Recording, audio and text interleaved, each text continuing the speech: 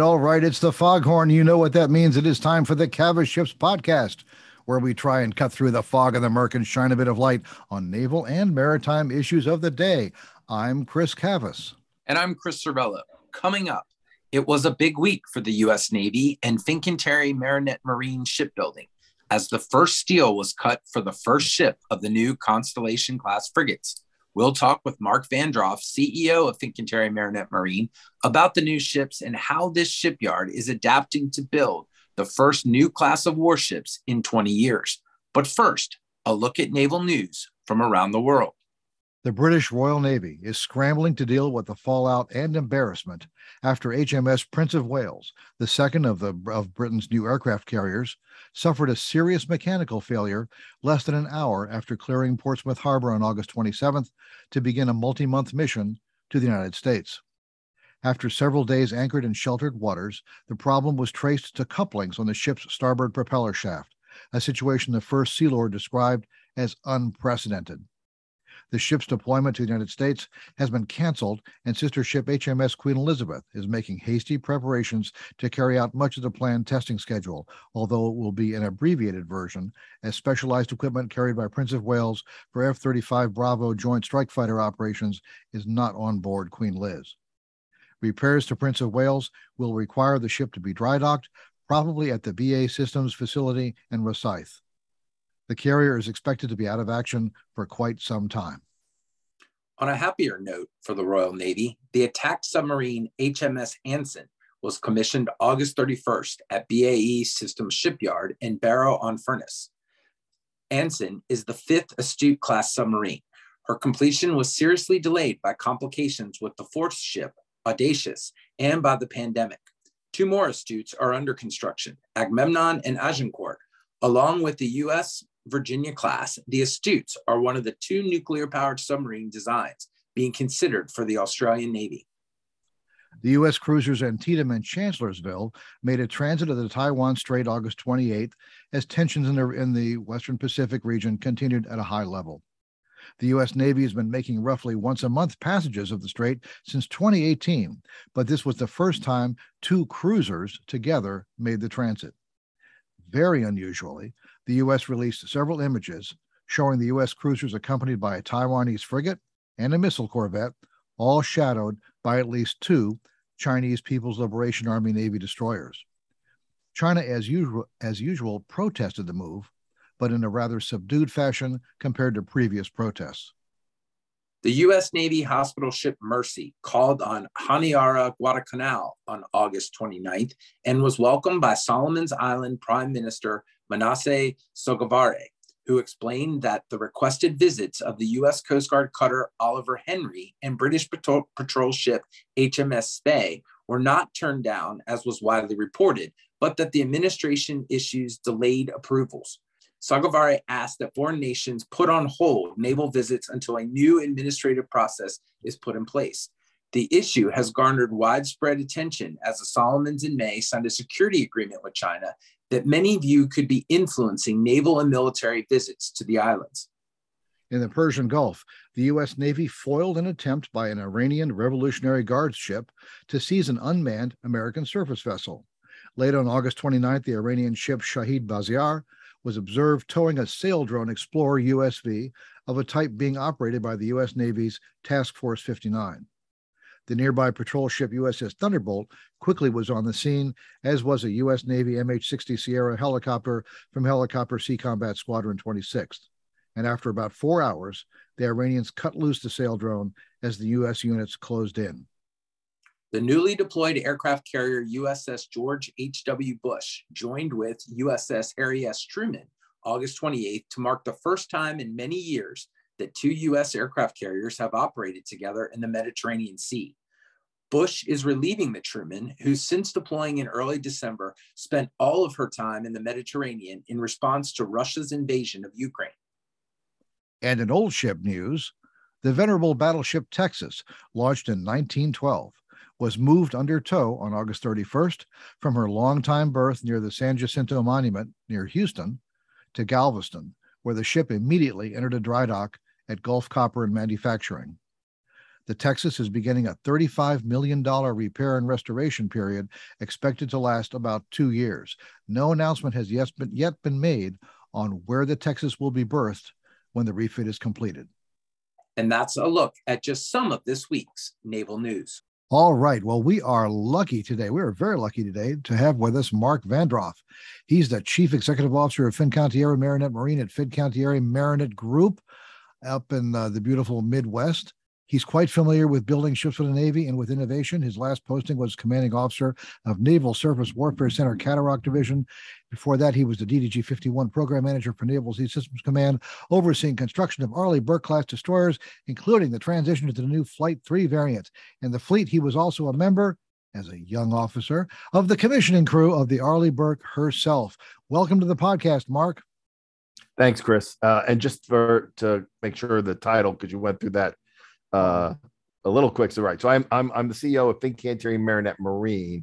Right. Fincantieri Marine Group is our parent company. Right. That's Fincantieri's arm in the U.S. My boss, the CEO at the group level, is Marco Galbiati, and in fact, he just took over last month as our new CEO, and I'm delighted and lucky to have him as my boss now. You are, and by the way, they eat a whole lot better than most of us do, at least here in Bethesda, Maryland. There's advantages to working for an Italian company, right? For an Italian pub company, the wine and the food has a certain something to it. It does. So I know your time is valuable. So you have had a busy week up at Marinette. What's been going on at Marinette Marine this week? So every week at Marinette Marine is a busy week. We're building ships, and now we're up to our third different product line that we have in there in Marinette. The signature part of the week, but I can talk about all that's going on with the different programs. But the signature event was start of construction of FFG 62, the Constellation. First ship of the class. We had our primary customer, Rear Admiral Casey Moten, was there for the ceremonial first spark. That was on our new automated panel line, and we welded a part of an I-beam, a welded T onto a panel, onto a plate to create the first part of a panel for the first part of what will be the engine room module, the lower part of the engine room module, ultimately for the ship. So this is a big deal. I mean, this is the first ship of the vaunted new American frigate program. It's been coming for years since it's been announced, years since it was a competition, years since the decision was made and you were awarded the contract. And now it's you're finally actually building a ship. Yep. But you've had to do a lot to get ready to this, as you just said. You said other product lines. Your shipyard is building 3 different kinds of ships at the same time right now. Yes. Pretty concentrated area. Almost done with LCS. I mean, just to kind of take a view of the waterfront right now. 23, we have delivered it to Lockheed Martin. Lockheed Martin has completed the gear work on that. And the Navy takes delivery of that ship right after Labor Day. So 23 is in the yard, but she'll have her Navy crew aboard it. That's Cooperstown, and we'll be sailing away here soon. LCS 25, the Marinette, near and dear to all of our hearts because it's named for the city of Marinette. She is up in Escanaba, Michigan. We transferred custody of the ship over to Lockheed Martin. She had a very, very successful builders trials in the spring. It was the lowest number of trial cards yet for us in the LCS program. And she's having the gear modifications done. She'll come back in October. We'll show her to the Board of Inspection and Survey, get through acceptance trial, get the crew aboard, and then she'll leave after ice once the ice melts next spring. LCS 27 should go to builders trials here in just a few weeks. I was on board her right before. That was one of the things I did this week was walk with my folks there and see how we're coming along with all the engine testing and all the systems testing to get her ready for builders trials. After those builders trials over ice, she'll spend the ice period in Escanaba. Lockheed Martin will do the gear modification on 27, and then she'll come back and have acceptance trial in the spring. 29 is now in the water. She's proceeding with her in-water testing. We anticipate her being ready for builder's trials again once the ice melts in the spring, and then she'll get her gear modification next year and then go to acceptance trial. LCS 31 was the LCS that was actually built with the new gears. So we won't have to take her and do a post-build gear repair on LCS 31. She has the updated set of gears. She's in building 10 right now and getting ready to launch, and we should have her in the water by the end of the year. So really, that means all of my ship building for LCS is really done by the end of this year. Once the ship's in the water, you're doing tests, you're doing activation, you're doing compartment closeout. The actual building of the ship is done. We've got 4 of the Saudi MMSCs in various stages of construction, very, very, very early in 3 and 4, just the first few pieces of those ships.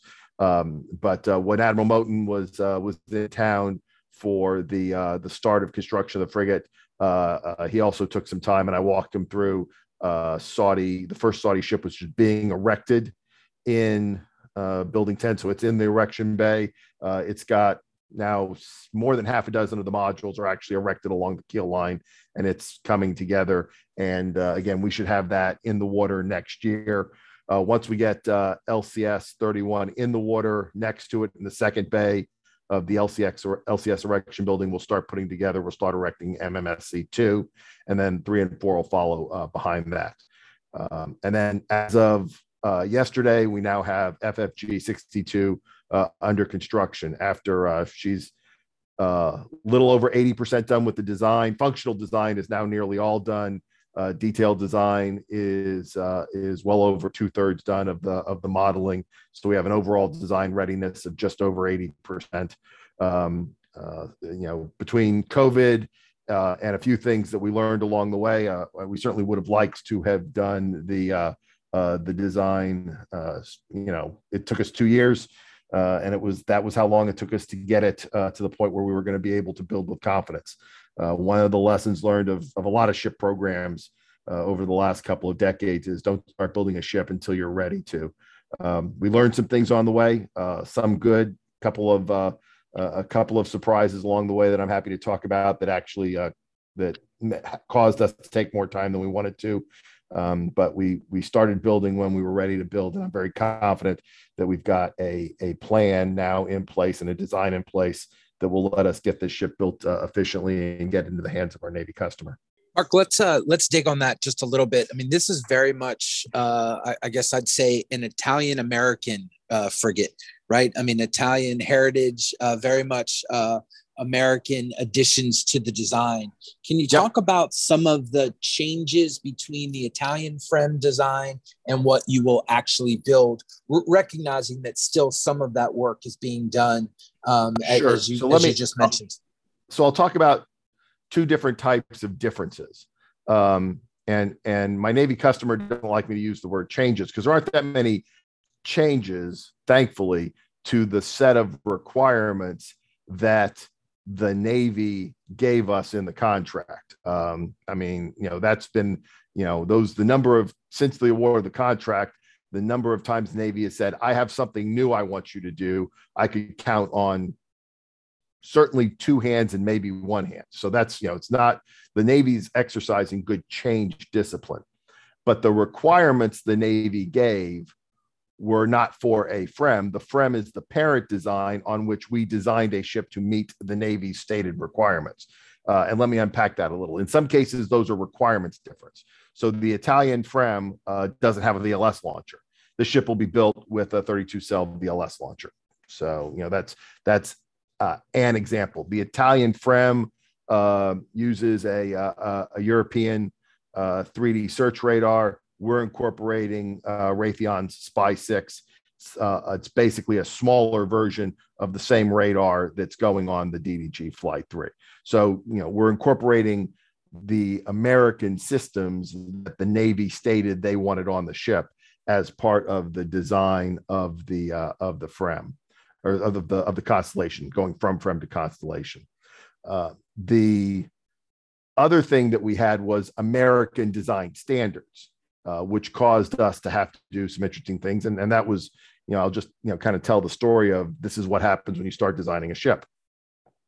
The U.S. Navy, unsurprisingly, has a set of standards for seakeeping and hull stress that are worldwide. So, I mean, if you're a regional Navy, you don't necessarily have to say, well, I need a ship that can deploy to the Persian Gulf in the summertime, but it also needs to deploy north of Norway in the wintertime if I have to put it there as well. But if you're the United States Navy, your ships need to be able to operate over that broad range of environmental conditions. And when we took the hull and got it to Carderock into the wave tank, the model of the hull, in some weather conditions, there was stresses and bends on the ship's hull that was in excess of what either the Navy or frankly us and in partnership, our partners Gibbs and Cox, our design agent, and Arjun, that in excess of what we were expecting to see. And that testing was always planned to do post-award. And we actually had done more than the Navy had expected before they gave us the award. But when we finished it after the award, we had to take a step back and make sure that the hull that we were building was going to meet that Navy standard. And so the technical adjudication of what we needed to do to meet that Navy standard ended up being more time consuming than either I think the Navy or Fincantieri would have liked. But that's an example. There were others, but that's the kind of example of, people always ask me, you had a ship design. Why did it take you 2 years? It's like, we had a derivative design and we needed to do a lot of work. And then during that work, we found out things that we needed to come through of what would be in a technically acceptable solution. And, now we're at the point where we've slayed all those dragons and we've come through all of that to get to solutions that are technically acceptable, both for us and for our Navy customer. And now we're off to build the ship. That's great context because we've heard the same type of feedback, so that's very helpful. Last question for me. Last time we had you on the podcast, you talked about the work being done in the shipyard, and you talked about, as part of that work, growing your workforce. Can you give our listeners a quick update on the CapEx as well as on the growth of the workforce? I can for both. So I mentioned when I was talking about LCS and MMSC that LCS 31 is in the LCS erection bay. So that's a building that I can put 2 LCSs, except for the mast. I can completely assemble an LCS inside the building because it's Wisconsin. And if you're going to build the ships during the winter in Wisconsin, you need to do it inside. So we needed to have that capability for the Constellation class frigate. That's a significantly bigger ship. So a Constellation class frigate is 7,000 tons compared to a 3,500 ton LCS. So it's much bigger. We are now complete with building a 2-bay frigate erection bay there in Marinette. And we're actually just starting to use it. We're using it right now for the covered space, not for the frigate, but for some additional work that we're doing on the Saudi ships on the MMSC. We now have a building where I can assemble 2 Constellation class frigates inside. That's done. The second big capital investment is, and I mentioned it, the automated panel line. So a panel line is where you start building a ship. It's the line where you take steel plate and you weld plate together to become panels. You weld on T's to stiffen. You do the bending and shaping to get it to look like the hull if you need to shape it. All that happens on a panel line. And then you take your panels and you weld them together into modules, and that becomes the pieces of the ship that you start to outfit and assemble and eventually erect to form the ship. We now have a state-of-the-art automated panel line where the vast majority of the welding on that panel line is being done by robots. And in fact, before we started work on the first panel of the frigate that we started on Wednesday, to prep for that, we make our own jigs. So we take, steel and pegs and steel pegs, and we create the platforms and the shapes that we will put the modules on in order to be able to work on them. And we ran through, I mean, we even surprised ourselves when we built those jigs on the panel line. The welding that would have taken a dozen welders and taken them weeks, the robots went through in days, and a couple of operators of the panel line who were running the controls. So a real step forward there in our ability to build quickly and efficiently. And I think we're just starting to scratch the surface on how much efficiency we're going to get out of that panel line. The third project that we're doing is a new blast and paint facility. We actually have a state-of-the-art blast and paint facility we've been using for LCS and MMSC, but the blast and paint bays aren't tall enough for the tallest of the frigate modules. So we're converting one of our other tall buildings on the waterfront. We've stripped out the inside, and currently we're in there, and we're converting it into a high bay blast and paint for some of the taller frigate modules. And then last, and also big project going on right now, is a synchro lift. So LCSs, we put those in the water side launch, and that's spectacular and fun. And if you've ever seen a side launch, it's really great when the sponsor breaks that champagne across the bow, and then you see it move on its side into the river. But that's not the way a modern shipyard put ships in the water, and it's not the way we're going to put a frigate in the water. So we are in the process of building a 10,000 ton ship lift. All the dredging and all the blasting, all the dredging has been done. We're currently driving pilings. The transfer platform is under construction and will be delivered to the yard later this year. And shortly after ice melts, next year, we'll have a state-of-the-art synchro or transfer ship lift.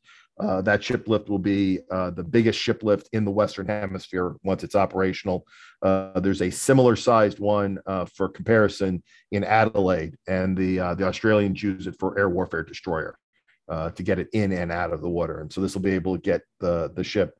We'll launch it with a synchro lift, and we'll if we ever need to pick it back up, it's easy to pick it back up with the synchro lift. The advantage of a synchro lift over a floating dry dock is that you can launch more ship in less water. Because if you think about a floating dry dock, when you sink a floating dry dock, you not only need to sink it deep enough so that the ship floats off, but you then also have to have room underneath that for the tanks of the floating dry dock, which flood and dewater in order to get a floating dry dock to go up and down. So you need a pit that's quite deep. We just don't have that much water we don't have that kind of depth of water in the Menominee River. So the modern technology of a synchro lift offers us the opportunity to put a ship the size of the Constellation class frigate into the water and do it very economically, very safely, and do it without having to have the depth that a floating dry dock would require. So, and as far as workforce, as far as workforce goes,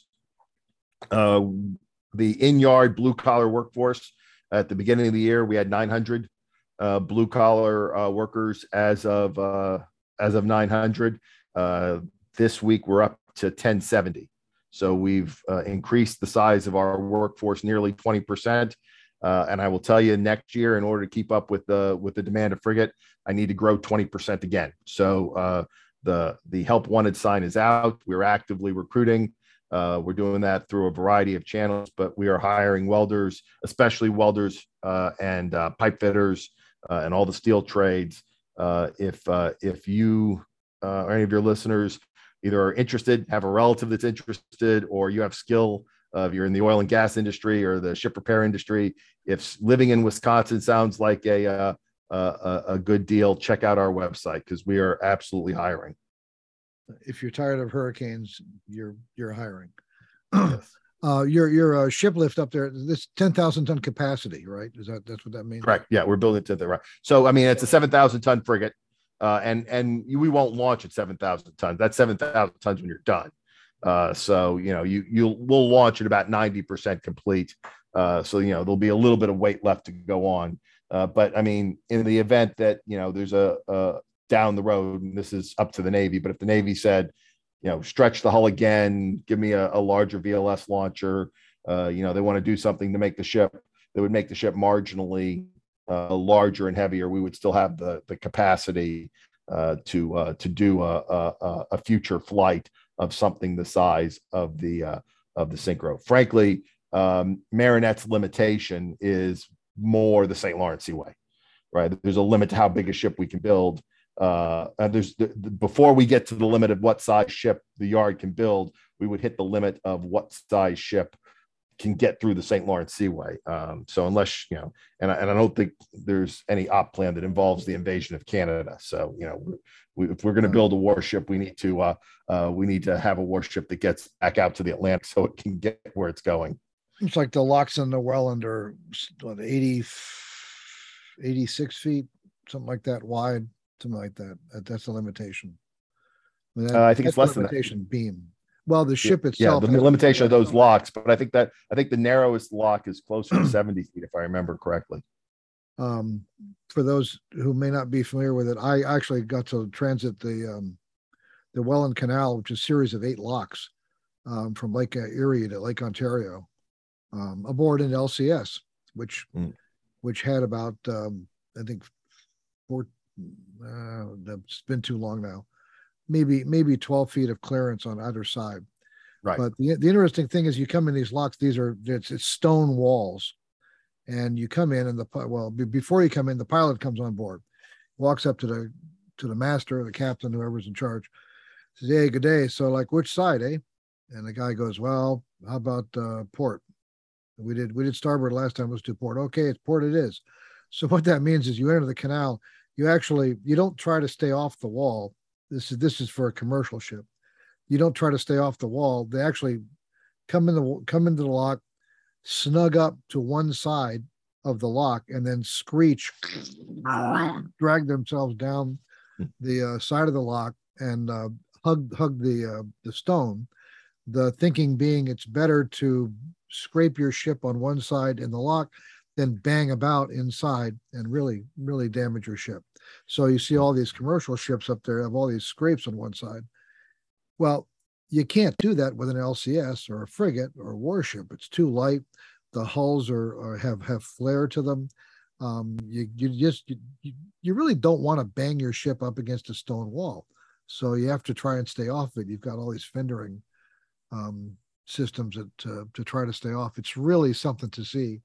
And it certainly can be done. It took 2 or 3 transits, I think, on LCS to really perfect that. But it's a thing. Can it be, before you go, Mark, can you talk a little bit about, you're not just one facility up there, but Marinette has 3 yards.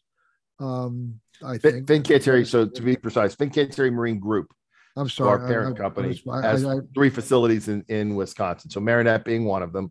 The second one is over in Sturgeon Bay, and that Bay Shipbuilding. Bay Shipbuilding has both a large commercial operation, and because they have a large graving dock and a lot of pier space, they do a lot of servicing of the Great Lakes haulers. And in fact, when the ice, we have somewhere between a dozen to 18 big Great Lakes haulers will come to Bay and get winter work done. But also Bay will build modules.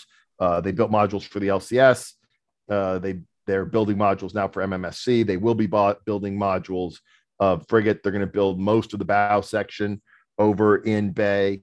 And Bay has gone through their own capital improvement program to help them do that efficiently. And then they'll barge that across Green Bay up to Marinette, and we'll assemble their modules onto our ships. That's worked well on LCS. We're doing it now on MMSC.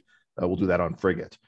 Ace Marine, which is the third facility the Fincantieri Marine Group has in Wisconsin, is a aluminum fabrication shop in Green Bay.